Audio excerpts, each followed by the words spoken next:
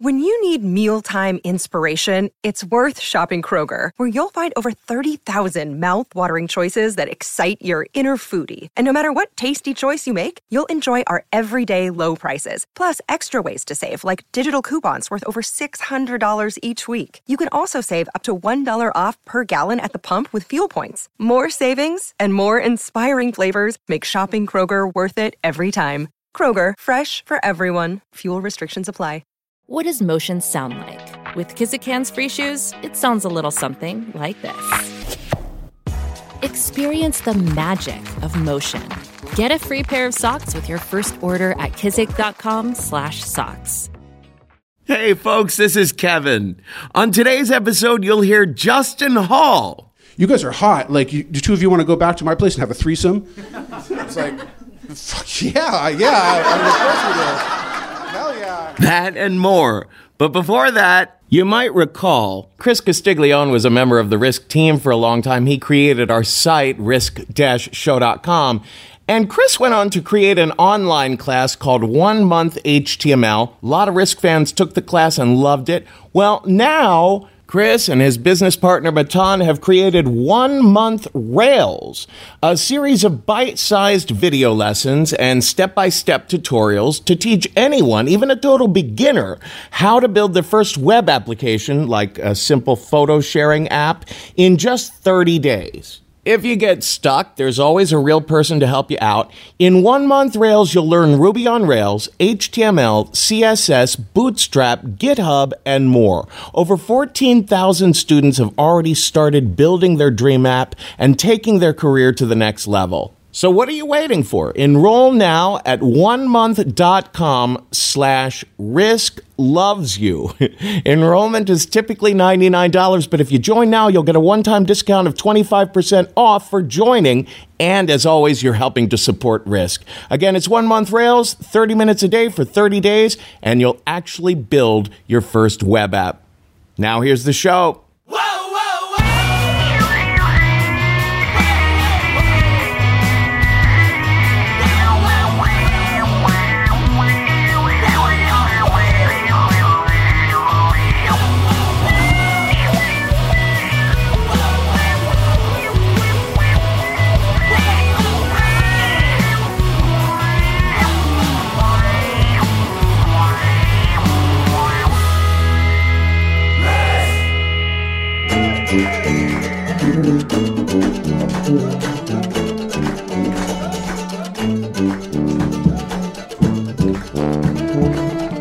Hello, kids. This is Risk, the show where people tell true stories they never thought they'd dare to share. I'm Kevin Allison, and this is Smokey Hormel.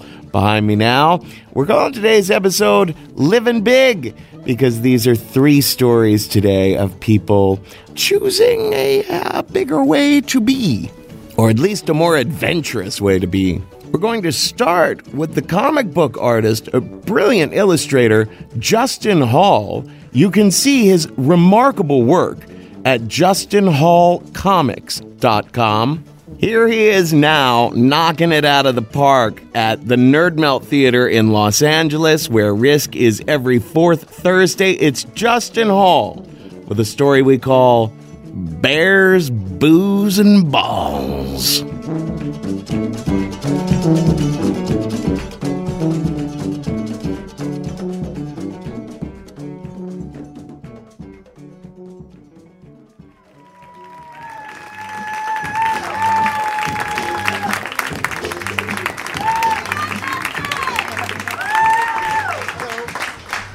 So I was all set to be a little bit intimidated because I'm not a performer, I'm not a comedian or an actor, I'm a cartoonist. But this is actually a place of power for comic geeks. We're in the back of Meltdown Comic Books store, which is incredible. So I'm drawing strength from the kind of the stones here, kind of like magma from the New Mutants. Anyone? Yeah. All right. Well, I am thankful for San Francisco, and I know that's a little bit weird to kind of say that for a Los Angeles audience, but I love my city. I've been living there for almost 20 years, and I'm still kind of wildly in love with my city. And there's this moment where, you move to a city, and then there's another moment when you actually arrive in the city. And that only in San Francisco moment, that kind of night of when I realized I was actually in San Francisco and it was part of me and I was part of it. It started in a bar, the Hole in the Wall bar. Anyone recognize that? Yeah. Okay, all right. So the Hole in the Wall bar was the best bar in the world in 1997, or at least it felt like that for a mid-20s gay boy who had kind of mixed and antagonistic feelings about gay culture. I don't care about Madonna. I hate cologne, and I have the fashion sense of a walrus. I mean, I dress in comic book T-shirts every day, and my mother just stopped buying my pants for me just not that long ago. So I'm all about cocksucking and man butt fucking, but like the rest of the identity is kind of problematic.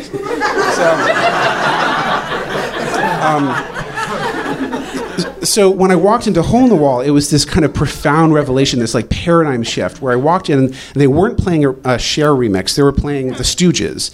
And on the screen, which was this kind of like broken television hung by chicken wire above the bar, they were playing Turkish oil wrestling, which you're actually allowed, if anyone doesn't know what that is, you're actually allowed to leave and check it out because it's so awesome. But it's, and there's a bunch of kind of grizzled bikers that would hang out by the bar, and every time they did a round of shots, they would clang this cowbell, like ching, ching, ching, ching, ching, and grab their shot glasses and slam them on the bar, boom, boom, boom, boom, and eat a dog bone from a basket of dog bones. So just this like wonderful group of people.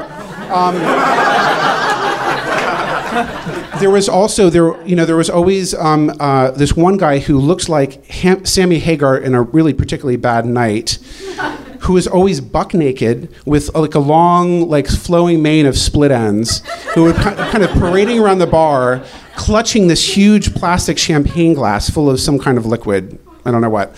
Also, usually a guy in a rubber outfit who was lying in the trough urinal in the back, and. It was usually a couple of these guys, right? So one of them, I actually found out later, was a German physicist who was so brilliant, he actually was responsible for organizing and arranging Einstein's papers. So brilliant German physicist by day, trough urinal piss queen by night, that's awesome, right? That's awesome. So I feel like I found my tribe, I found my people.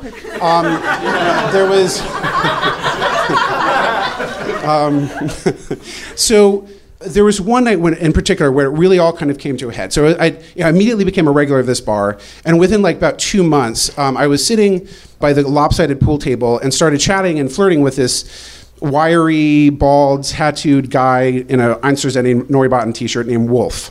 And we were, realized pretty quickly that we had no place to go, that we both had roommates and we couldn't really do anything.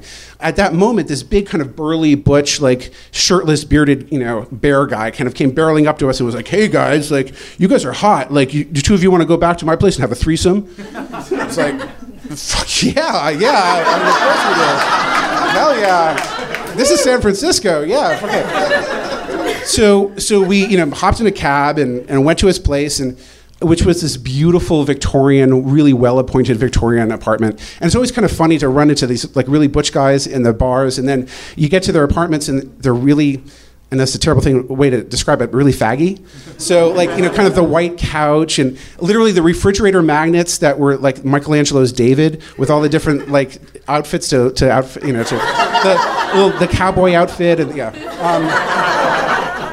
So he also had one of those Pomeranians, the like gay puff dogs, those really faggy puff dogs, named Fluffy. So Fluffy was really excited to see us, like really, really kind of disturbingly happy to see us.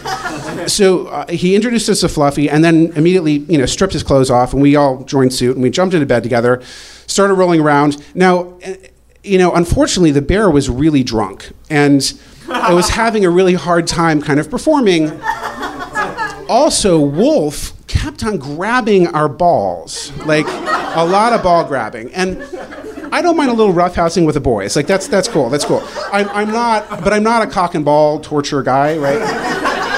And he was really going for it. So, and the bear in particular was like, lay off my balls. So I kind of turned my attention to the bear and I was, sucking his dick, and then he eventually just started kind of nodding off and passing out, which is not really what you want to have happen when you're giving someone a blowjob. It's actually kind of demoralizing. So eventually I really, I need to turn my attention. But so I'm blowing him, he's passing out, and then suddenly from behind, Wolf gets from behind and just really tugs my balls, just like that, like right out the back. I'm like, okay, I have to deal with this now. This is getting too much, right? So I kind of spin around and I'm like, okay, what's the deal? Like really, what's happening here? And he said, well, what I really want to do, I want to take your balls, pull them out, and stuff them in your own ass. Now, I like to...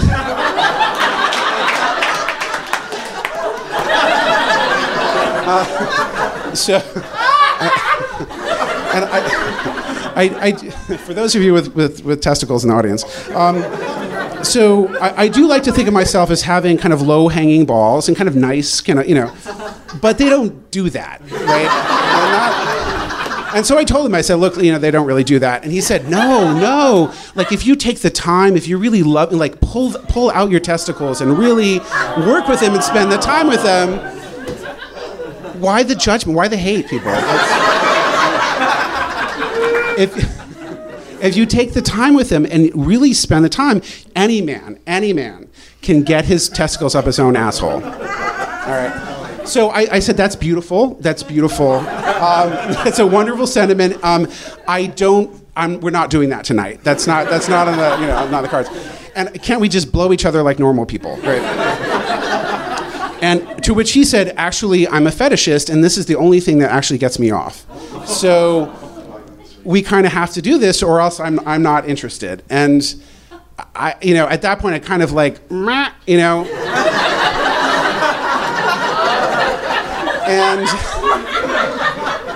and kind of turned back to the bear, hoping he had woken up by now. But of course, he was passed out cold, and that was disappointing. But then I noticed this flurry of activity by his feet, and Fluffy had jumped up on the bed and was just going to town on his feet, just like, just licking and slurping and getting really into it, just like loving this guy's feet. Giving him the best shrimp job, yes, that is a term, shrimping, that I'd ever seen. Just remarkable. And Wolf and I were kind of transfixed, like, by this tableau, like, holy shit, like. And every once in a while, the bear would kind of half wake up and kind of, no, Fluffy, no, Fluffy, no. And Fluffy would kind of stop for a moment and kind of pop up like a meerkat, like, and kind of look and just wait, and the bear would kind of pass back out again, and the Fluffy would be like,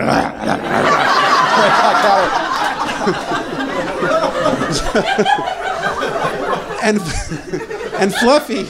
Fluffy was making his way up, like he had an agenda here, right? So he was going up the inch by hairy inch of this guy's legs, like the most thorough tongue bath I've ever seen in my life, and it's.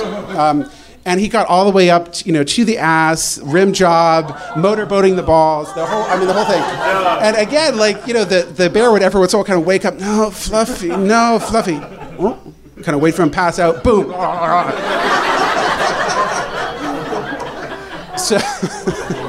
So at a certain point, I was just like, okay, it's this is fascinating, but it's 3 a.m. and I'm done, right? So I turned to Wolf and I'm like, okay, I think we should go now. It's about time. We should clearly this is not Fluffy's first time at the rodeo. Like, I mean, this is, this probably happens every night between the two of them, and it's their special time, and I'm gonna just leave them.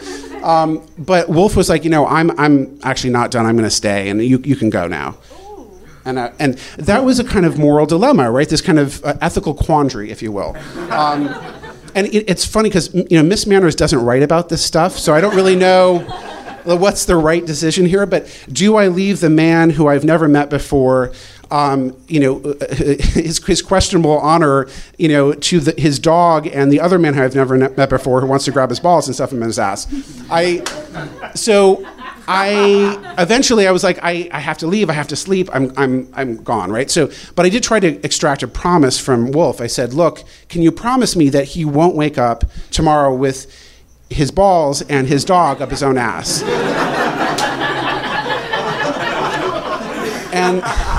And Wolf gave me this kind of like smirk that was like kind of evil. And he was like, no, of course not. Like, so completely unconvincing. But I was like, I gotta go. So I left, and I was a little bit kind of perturbed, like, did I make the right decision and stuff? And then I started walking down the stairs and out into the street, and the frown turned upside down, and I was like, I'm in San Francisco. Like, this is the moment. Like, this is what I've been waiting for. This is the sign, like, this wonderful, beautiful, perverted, amazing city that, like, is going to give me all these stories that I can tell for years. Like, I landed, I stuck the landing, like. And I do believe that, like, I don't believe in reincarnation. I don't believe in afterlife. I believe we're given this kind of life, this one moment, where you can kind of, you take advantage of it and grab life by its balls and even stuff it up its own ass if you have to. Yeah. As a coda, so the next morning I was actually on BART, which is the San Francisco metro system, and I was on the train. I was kind of hung over and kind of holding onto the pole there, and I looked over. My train stopped at the station, and the doors opened, and on the station platform I saw the bear. There he was. Mind you, I'd never seen him before in my life, or never seen him after, but there he was, and I was like, oh my God, it's you. Are you okay? Like, I felt so bad about leaving you with the ball stretching guy and the dog and like, are you okay? And he looked at me, and as did all the other people on the platform, and everyone kind of started edging away from me. And I realized this man did not recognize me at all. Like, he had no idea who I was. He had no idea. And I was just kind of like that, and then the doors just shook, and the train passed. So thank you guys, you're awesome. Time for you to show me those huge hairy nuts you got. Shove it up your ass. This is getting kinky. You have all the kinky angles that are in right now. I think it's a terrible shame. Oh, don't be such a poopy doodle. Don't worry about it. Just relax. Get your foot out of my ass. I'm sorry you don't like it. I thought I was doing a pretty good job. If I hear another sound out of that thing, I'll go ram it so far up your ass you'll be farting music for a year. Wouldn't that be fantastic? Farting music for a year. Have you ever heard that term, golden shower? Huh? Somebody just pee on me. Pee on my chest. You peed on yourself there. Yes, so did you. Is that fucked up or what? No. Yeah, that's fucked up. You really are sick. You sick bastards. You're obviously obsessed with sex. I was wondering why you knew so much about the sex ray.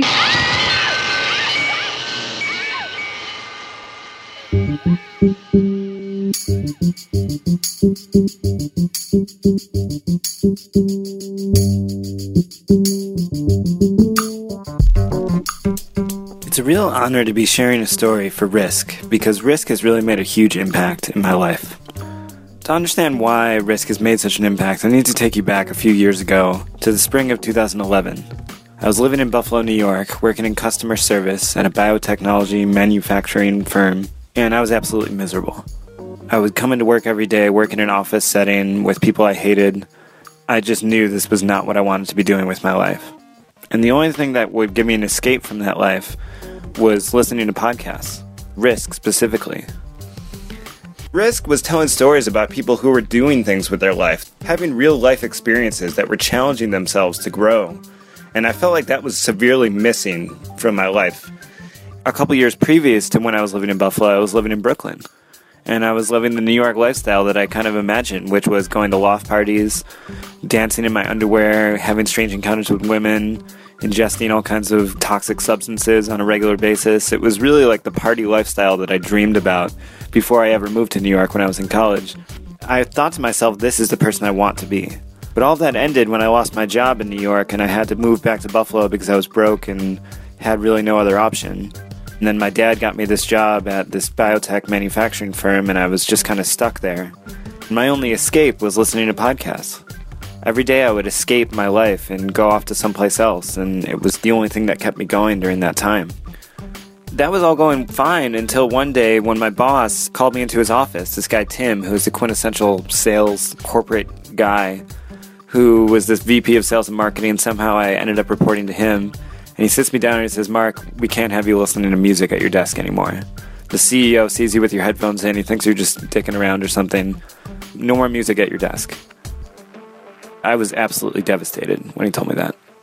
I couldn't imagine that job without podcasts. It was just kind of facing the reality of where I was and being in the present moment. In that present moment was just not an option for me at the time. So I said, no, you have to let me listen to podcasts if you want me to work here. It's either me with podcasts or I'm gone. And he looked at me and thought I was crazy, but he relented and he said, yes, you can keep listening to podcasts if it's that important to you. And when he looked at me like that, it kind of made something go off in my head to think, if not being able to listen to a podcast was going to have this much of an impact on me, something bigger than just podcasts was going on. So the following weekend, I went to an African dance class to try and change things up. And it was there that I met Christy. Christy was a beautiful blonde-haired girl with tattoos. She just had this charm about her that was just really something magical. We locked eyes from across the room and just kind of had this instant connection. So I started trying to kind of impress her with my dance moves, and one thing led to another, and we started talking after class, and she told me that she was just in town in Buffalo for the summertime. She was visiting her family in between her trips between Thailand and Peru, where she was going in the fall. And I thought to myself, wow, you are living the kind of life that I want to be living. Christy and I start hanging out, we start dating, and she says to me, is this what you want to be doing with your life? Are you looking for something more? And I said, absolutely, I'm looking for something more. And she said, well, if you're interested, we're looking for somebody to run the business at the yoga school where I work next season. Maybe you can take over the business side of things and I can just teach yoga. And I thought to myself, okay, when's the next time a beautiful girl is going to offer me a job in southern Thailand? I might as well go for it. Then came the challenging part, which is breaking the news to my parents.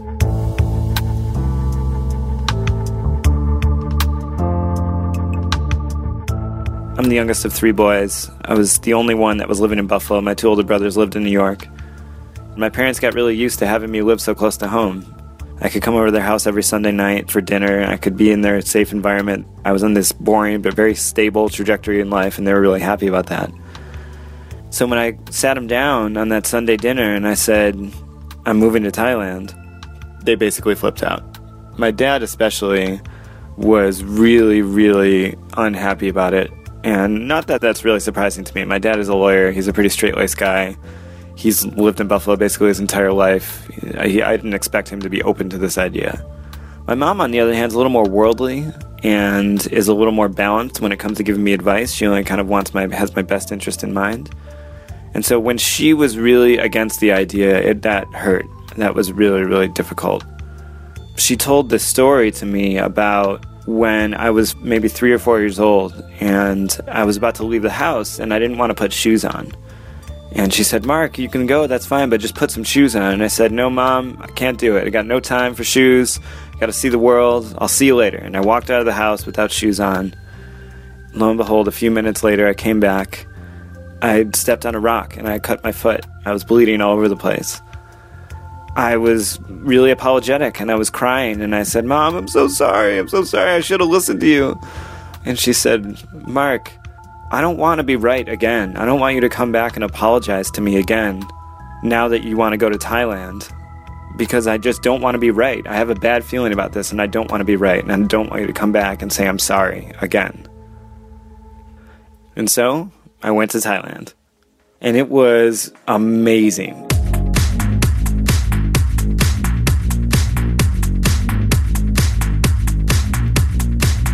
It was the most amazing experience I've ever had in my life. I was living on this island, meeting people from all over the world, practicing yoga and meditation every day.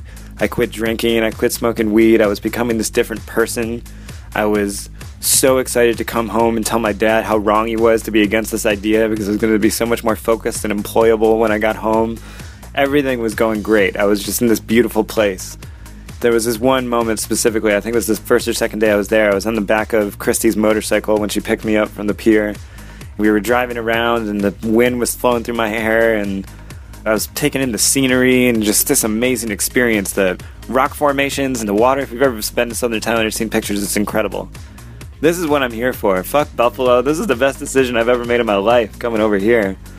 One of the things that happened while I was gone that really spurred on this transformation while I was in Thailand was that I participated in a retreat that Christy put together around Christmas time, where she invited a shaman from Peru to come to Thailand to lead a ceremony where we would all drink ayahuasca.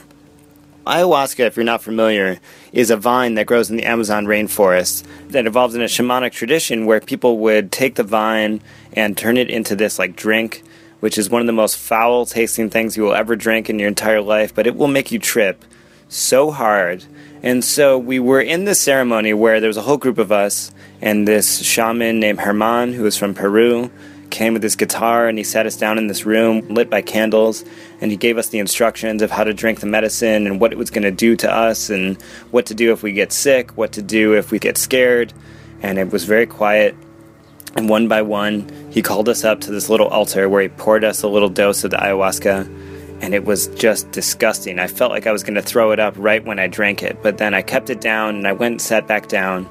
Herman blew out the candles, and we sat in darkness for about half an hour. Herman started playing this Spanish guitar, and it's very quiet, very easygoing at first. And then he plays another song, and it's a little more upbeat, it's a little more intense. And then he plays a third song. And by the time about the third or fourth song starts, I'll never forget the strum of the guitar. It was like, ba-da-dum. And all of a sudden, something just awoke inside of me. I started to have these visions. I started to see this grandmother spirit. People refer to the ayahuasca as the grandmother plant of the rainforest. And I saw this dark and mysterious Latina woman who was kind of floating in the air. She had this dark and silvery hair. She had this purple poncho on, and she was in complete control of everything that was going on. And if I resisted just even for a little bit, she kind of turned her head, and I saw this really evil side of her. And I thought, okay, I don't want to see any more of that. So I just didn't resist at all for the rest of the time. And I would ask her these questions. I would say, I stopped drinking recently. Is that a good idea? Should I continue to abstain from alcohol? And she said, yes, Mark. Anything that contracts your consciousness. Yoga and meditation will take you in one direction, and alcohol and marijuana will take you in another. And anything that contracts your consciousness, you should have nothing to do with. And I said, okay, I won't drink anymore. And I thought to myself, okay, well, what should I do with my life? I'm here in Thailand. I'm studying yoga. Should I be a yoga teacher? And she said, well, Mark, teaching yoga is one thing that you can do with your life. But really, your life goal, what you're here to do, is to share the light that's inside of you. You have a beautiful light inside of you, and you are to share that light with the world. Teaching yoga is one way to do that, but in anything that you do, and walking down the street, and in your work, and whatever it is that you do, your goal is to share your light with the world. And I thought, wow, now I get it. Now I know what there is for me to be doing with my life. Now I have this clear path to walk down that I never would have gotten if it wasn't for this experience. So the ceremony went on for another few hours, and it ended, and we all shared the experiences that we had with each other. And my trip went on for the next couple months, and I continued to have this vision of that message really resonated with me and stuck with me for the whole time I was in Thailand. In my yoga practice and my meditation, it all stuck with me to share my light with the world.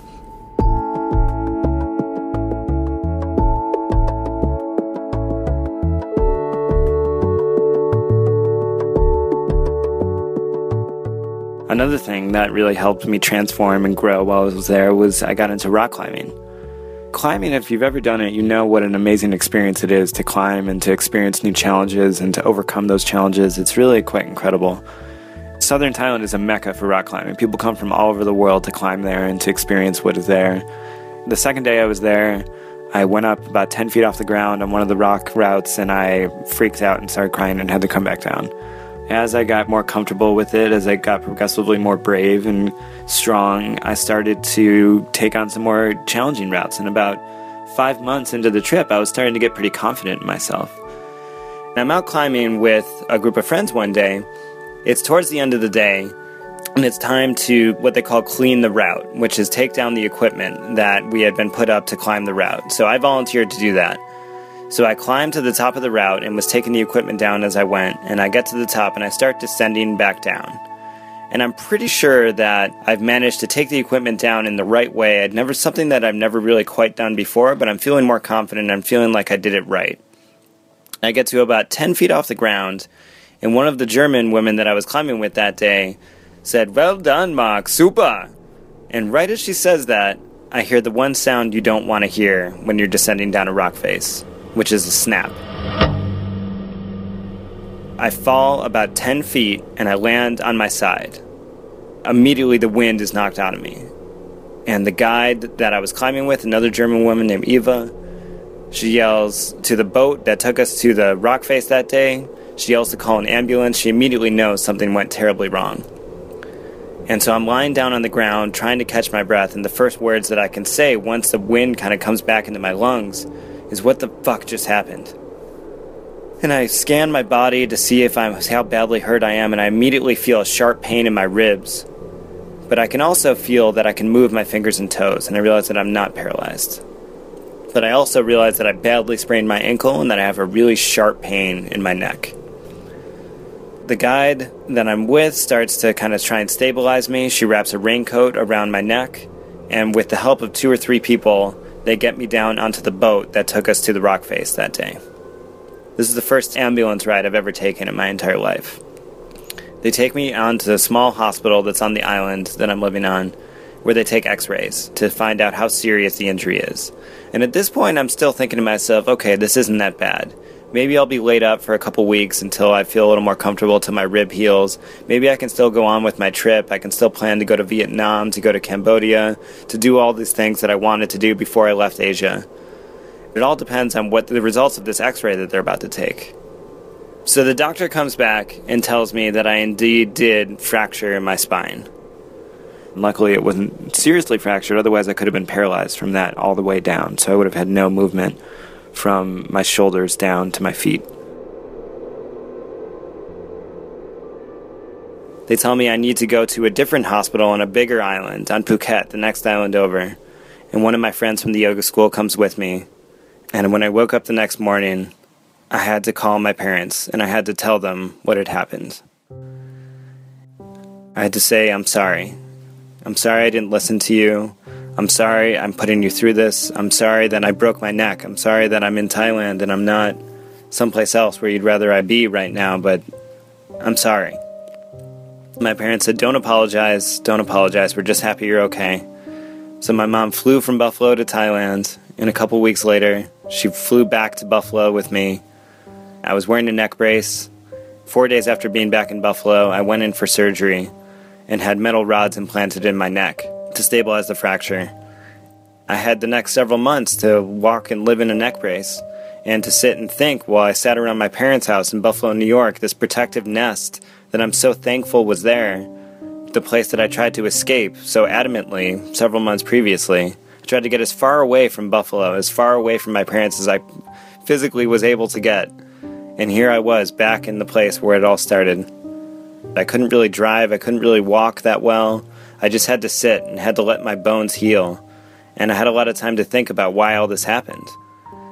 I'm one of those people that believes everything happens for a reason, and I'm not saying that it's like some kind of higher power dictates why everything is happening. I'm not saying God meant to challenge me and that's why this all happened. I think this happened so that I have a message to share. That light that I have to shine on the world, this is part of that experience. This is why this happened, so I can share with the world that life is a gift.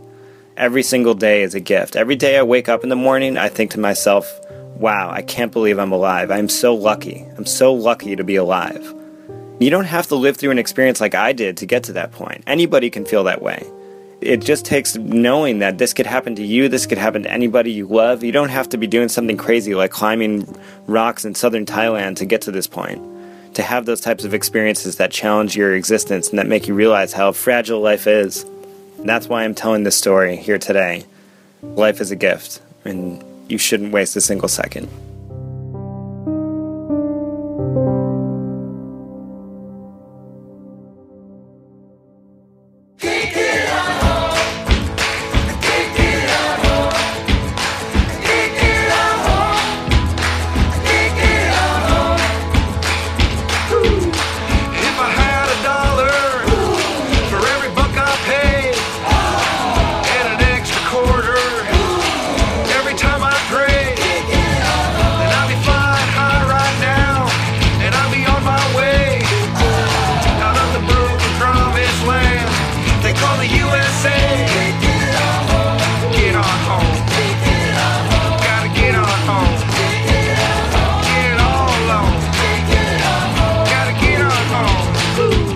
This is Risk. This is Immigrant Union behind me now, and we just heard from Mark Gabriel Amagon. Mark is a good friend of the show and of the Story Studio. He did that same story when we did the show in Boston a while back, but the recording got all flubbed up, so we did a radio version instead. Wonderful guy. And Mark just happens to be a Risk fan who first reached out to us a long time ago just to connect, share some story pitches. Listen, right now, we are looking for stories about the holidays. Going home for the holidays, fiascos, wonderful, lovely, joyous stories, horror stories, anything surrounding, Christmas, Hanukkah, that time of year. Please pitch us your stories. Go to risk-show.com/submissions, and you might be on this year's holiday show. Our last story comes to us today from Megan Voss. The last time we brought Risk to North Carolina, we taught a workshop there. We do that often when we come to town, storytelling workshop, and Megan shared this story, and I thought, I got to record that one for the podcast. So here she is now, Megan Voss, with a story we call War and Peace.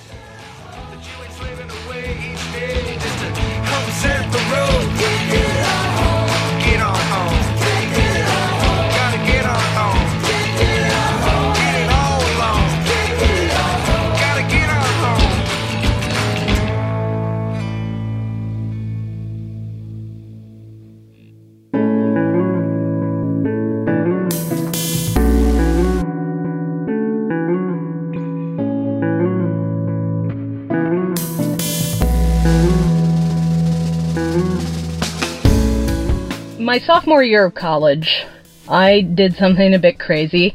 I signed up to be an archery counselor, and I had never done that before, but the camp that I applied to was right down the street from my parents' house, and they were like, we'll train you, we'll give you a good chunk of money, and we'll even give you a place to sleep. And I'm like, hey, it could be fun. Teaching kids, giving my gifts to the next generation, that really appealed to me. And so I'm like, okay, let's go ahead and do this, even though I honestly haven't shot a bow and arrow since high school. What I didn't realize was that this camp had a reputation in the town that my parents and I lived in, but we hadn't been living there long enough to know what that reputation was. It turns out that this camp was for spoiled, rotten little rich kids from cities. Like, the first hint that I got that this was true was we had a whole week as counselors preparing for the kids to come to camp. Some trucks came up one day and a bunch of bags were unloaded, and I'm like, what's going on here? And one of my supervisors is like, oh, we're going to unpack the kids' bags for them. And I'm like, what?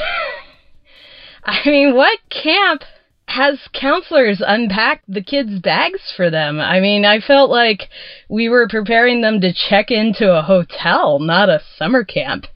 And when the kids got there, I also remember one of the other counselors calling them Japs. And I was like, Japs? There are no Asians at this camp. I didn't know that it stood for Jewish American Princess. I had never heard the term in my life before. I mean, looking at these kids, it didn't seem like that term applied to them. They seemed like good kids. But it turns out that was just the honeymoon period.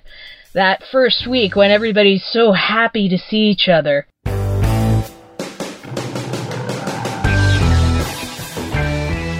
The worst, by far, were the teenage girls and the preteen girls. The absolute worst behavior I had ever seen in kids. So it started out small. Like, it wasn't anything I could call them on right away. They liked to play dumb and ask these loaded questions like, hey Megan, where do babies come from?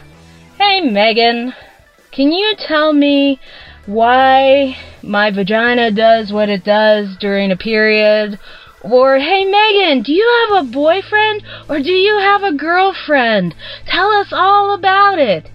They would ask them so innocently, like you knew that they were ribbing you, but you couldn't call them on it.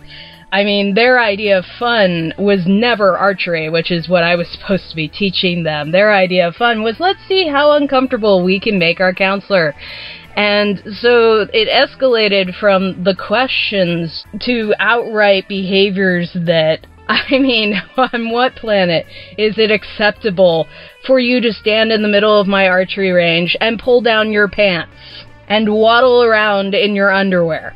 And on what planet is it acceptable for you to shoot arrows into the woods, like pretending that you can't possibly aim at the target, which is 3 feet in front of you? Oh no, you have to aim straight up and shoot the arrows into the woods. This became a war back and forth between me and these kids. They would do something to annoy me, I would do something to stop that behavior and call them on their shit. They hated me because I would tell them that question is inappropriate, or no, I am not going to let you sit here and insult me, or no, I'm not going to let you just shoot arrows into the woods without taking responsibility for it, so go get my arrow, please. We would just go back and forth all summer. I mean, these kids were little monsters, and not the cool Lady Gaga kind. They were just evil.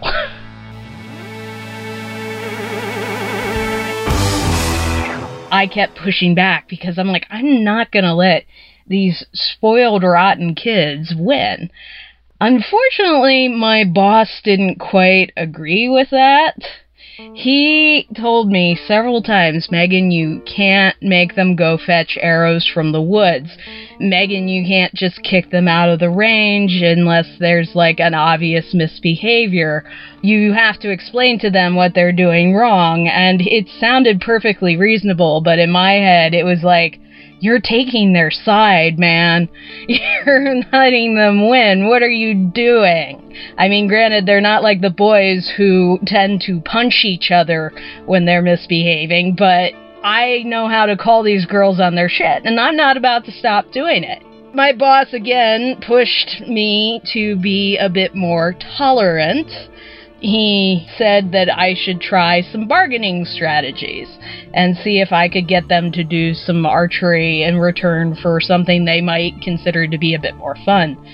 And the one thing I figured out was that the girls really admired my friendship bracelets, which are these little woven bracelets you make out of embroidery floss, and I happen to know how to make some very complex stitches. So I figured out that I could get about 20 minutes of relatively calm archery out of them if I promised to sit down and show them how to weave friendship bracelets at the end of each session. Not all of the girls in this group were rotten eggs. There was this one girl named Claire that everybody loved. She would always move over at mealtimes to make sure you had a seat. She would always give you this amazingly bright little smile that just would lift your day to new heights, even if you were having the crappiest day of your life. It was like she was the complete polar opposite of all the girls in her cabin, and the odd thing was that I never saw them pick on her for it. They actually loved her for it, too. It was a kind of superpower that I really wish I had when I was working at this camp. I really enjoyed spending time with her, and I wish I could have gotten to know her better, but all my time was being spent on this war that I was having with the other kids in her group. It took all my energy to stay on my A game to make sure that these kids did not get the best of me. I mean, goddammit, I was going to make sure that these kids actually learned something about how the rest of the world lived before they left for the summer. I wasn't going to let them win at all.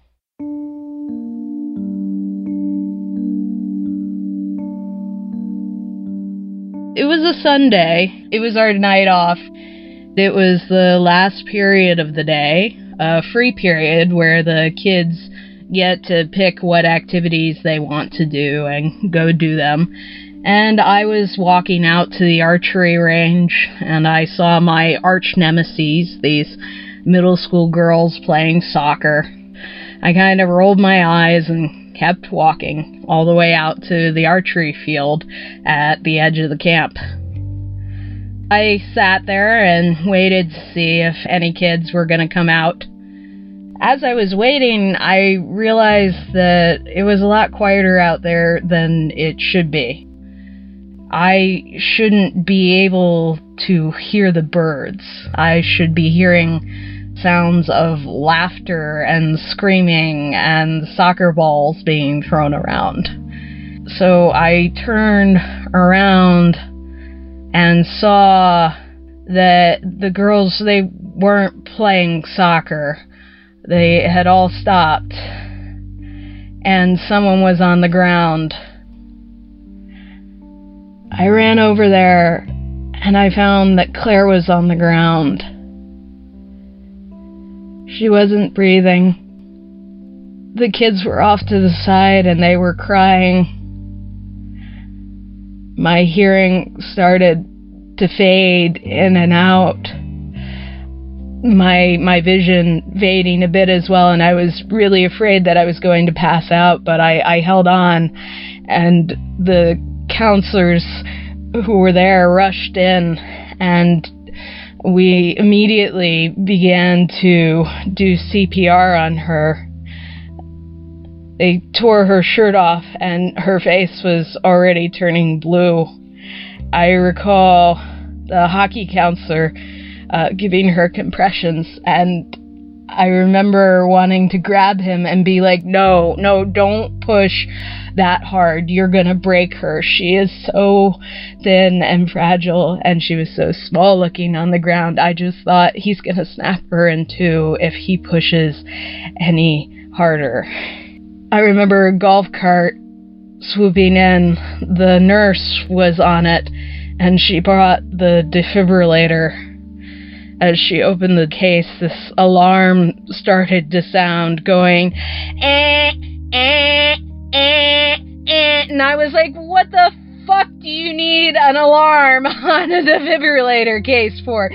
Feeling as helpless as I was, I'm like, the one thing I could do is pick up this goddamn defibrillator case, and I ran away from the scene, and I heaved it as far as I possibly could away from Claire.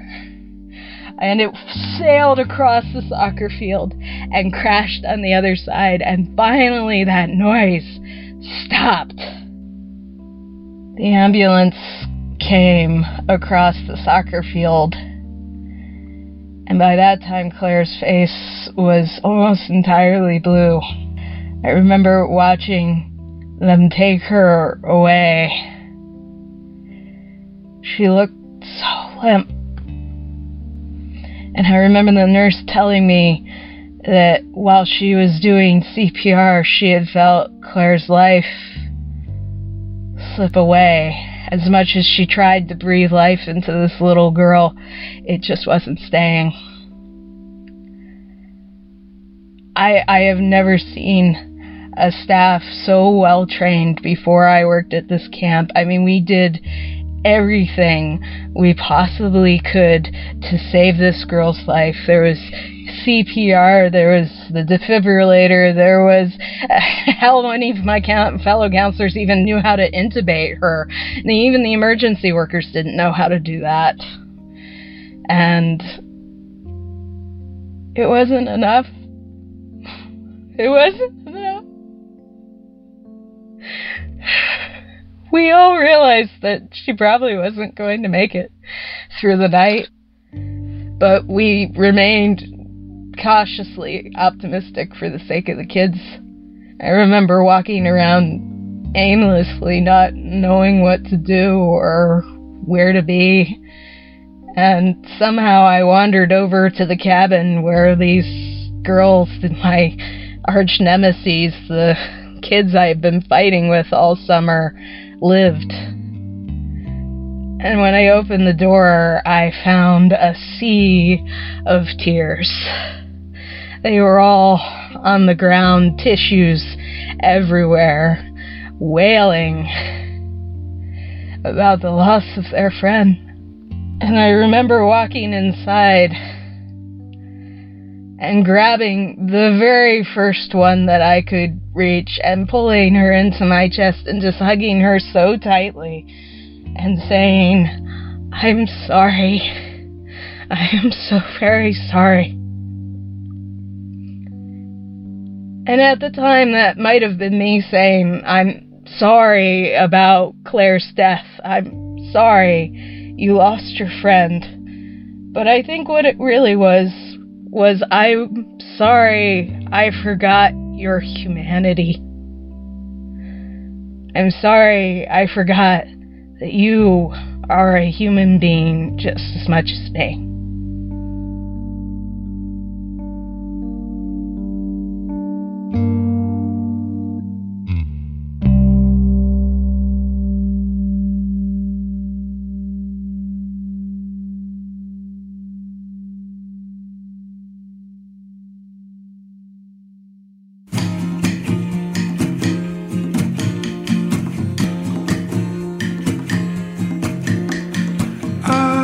Met on the road by a face I once knew.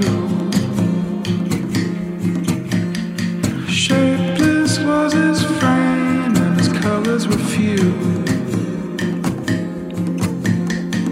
We went out for a time by the sentences end,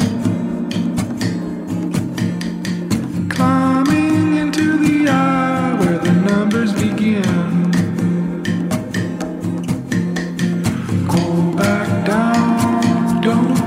The ground, go back down, don't touch the ground, go back down, don't touch the ground, go back down, don't touch the ground.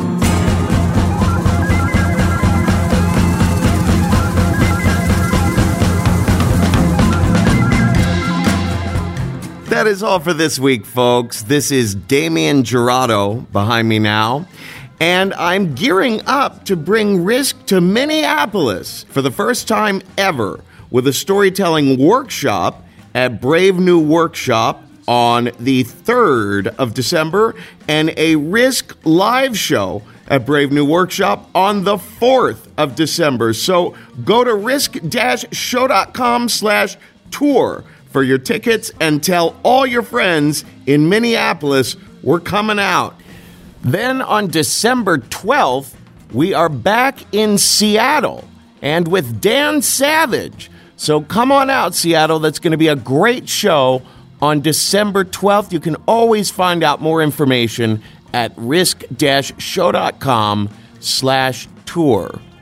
Don't forget that Risk is a Maximum Fun podcast. We're part of the Maximum Fun network of podcasts, and like all the podcasts on the Maximum Fun network, we are listener supported. We very much rely on the help of the people who love what we do. So if you do love what we do, go to MaximumFun.org/donate and make a one-time contribution or become a member, and be sure to earmark your contribution for Risk. Folks, today's the day. Take a risk.